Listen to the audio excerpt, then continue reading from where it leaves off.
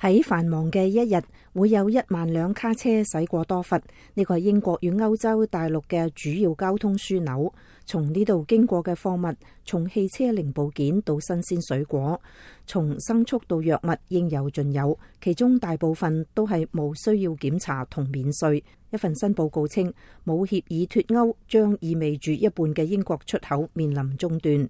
英國在變化中的歐洲節目嘅阿南德梅農教授話：One of the things that no deal means, apart from tariffs, which are relatively unimportant actually, is the fact that goods are going to have to be checked. 梅農話：實際上關稅相對唔係咁重要，除咗關稅之外，冇達成協議仲意味住貨物必須接受檢查，而呢啲公司嘅日程非常緊湊，佢哋唔儲存零件，佢哋嘅運營基於呢啲零件能夠喺1個小時內周轉。如果周轉時間突然延長，佢哋嘅整個商業模式就會受到質疑。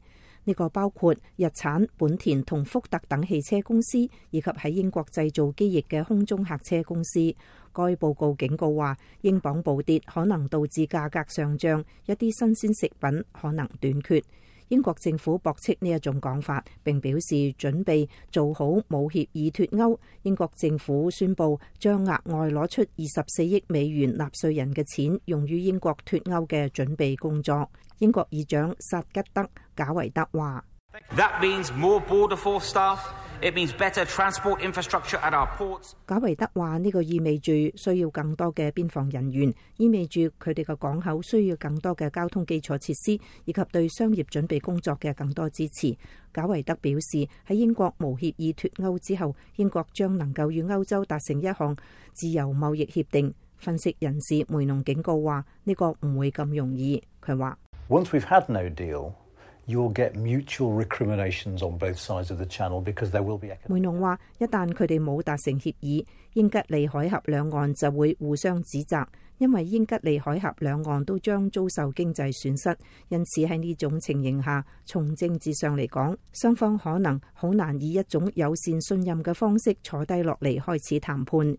美國總統特朗普承諾喺英國脫歐後與英國達成一項貿易協定，稱兩國間貿易可以增長4至5倍。梅農話：If we remove every single tariff on trade with the United States, it would amount to a gain of about 0.4% of GDP. 梅農表示，如果佢哋取消對美國貿易嘅每一項關稅，呢個相當於將佢哋嘅國內生產總值提升大約0.4%左右。保守估計，無協議脫歐將喺未來10年損害英國經濟，使國內生產總值下降8%至10%。